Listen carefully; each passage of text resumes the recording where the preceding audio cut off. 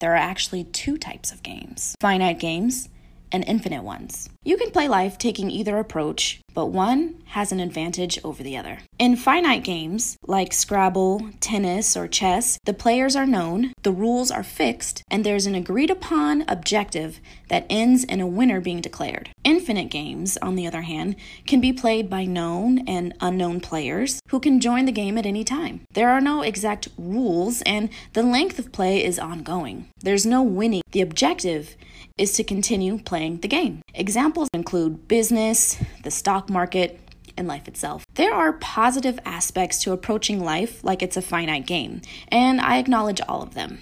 We get money, status, power, fancy luxuries. But I personally believe that life is much more joyous when you approach it as an infinite game. To gain an understanding of how you're playing, here are a few differences between finite and infinite players. See where you fit in. Finite players need power. Winning is the object of the game for finite players, and power gives them the best chance to win in each quote-unquote contest. Power can come from influence or clout, and it can be money, it can be control over others, whatever it is. Finite players fiend for power like a side piece fiends to be tagged on Instagram. There are advantages to having power though. You can make things go your way, but what lasting benefits do you gain? Infinite players, on the other hand, need endurance. They have attributes that keep them going. Finite players need training. Finite players play by the rules. Like get a good job, make a lot of money, contribute to your 401k. Rules like these help them win with money or status. Infinite players need education. Okay, so you might be asking me, what's the difference between training and education? To give you a better idea of how I make sense of this concept, consider someone who's learning a new language and someone who's a native speaker. You can say that training is the equivalent of someone who's starting to learn a new language.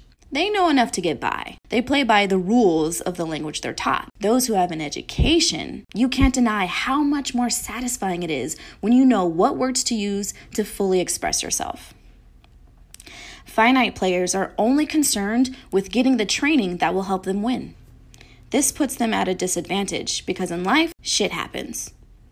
Training only covers one lane of life, the superficial stuff. Finite players are in an endless pursuit of proving their winnings. They need to display the markers of winning that they've accumulated so that other players know who they're dealing with. Life is serious for finite players. They have to hustle, multitask, worry. They don't have time for silly things like sleep. Someone else might show them up. According to Kars, to be prepared against surprise is to be trained. To be prepared for surprise is to be educated. Notice the difference? The infinite player has more resources at hand to deal with anything that comes their way. Boundaries are another interesting category that finite and infinite players approach differently. Finite players play within boundaries. Infinite players play with them. Where the finite player makes excuses for staying at the job he hates because it's the only way to pay off his student loans, the infinite player awakens to life outside the paper bag and explores his options. To summarize, you could say that finite players are more obsessed with hierarchy or where they stand than they are with actually learning or growing as a person. How do infinite players approach life? I'm going to go into 3 different ways. Infinite players look to the future. Their goal isn't to win, it's to play, which means that they focus less on what's happened and put more effort into dreaming up what is possible. For infinite players, it's blatantly obvious that wealth is not so much possessed as it is performed. Wealth is not your bank account balance.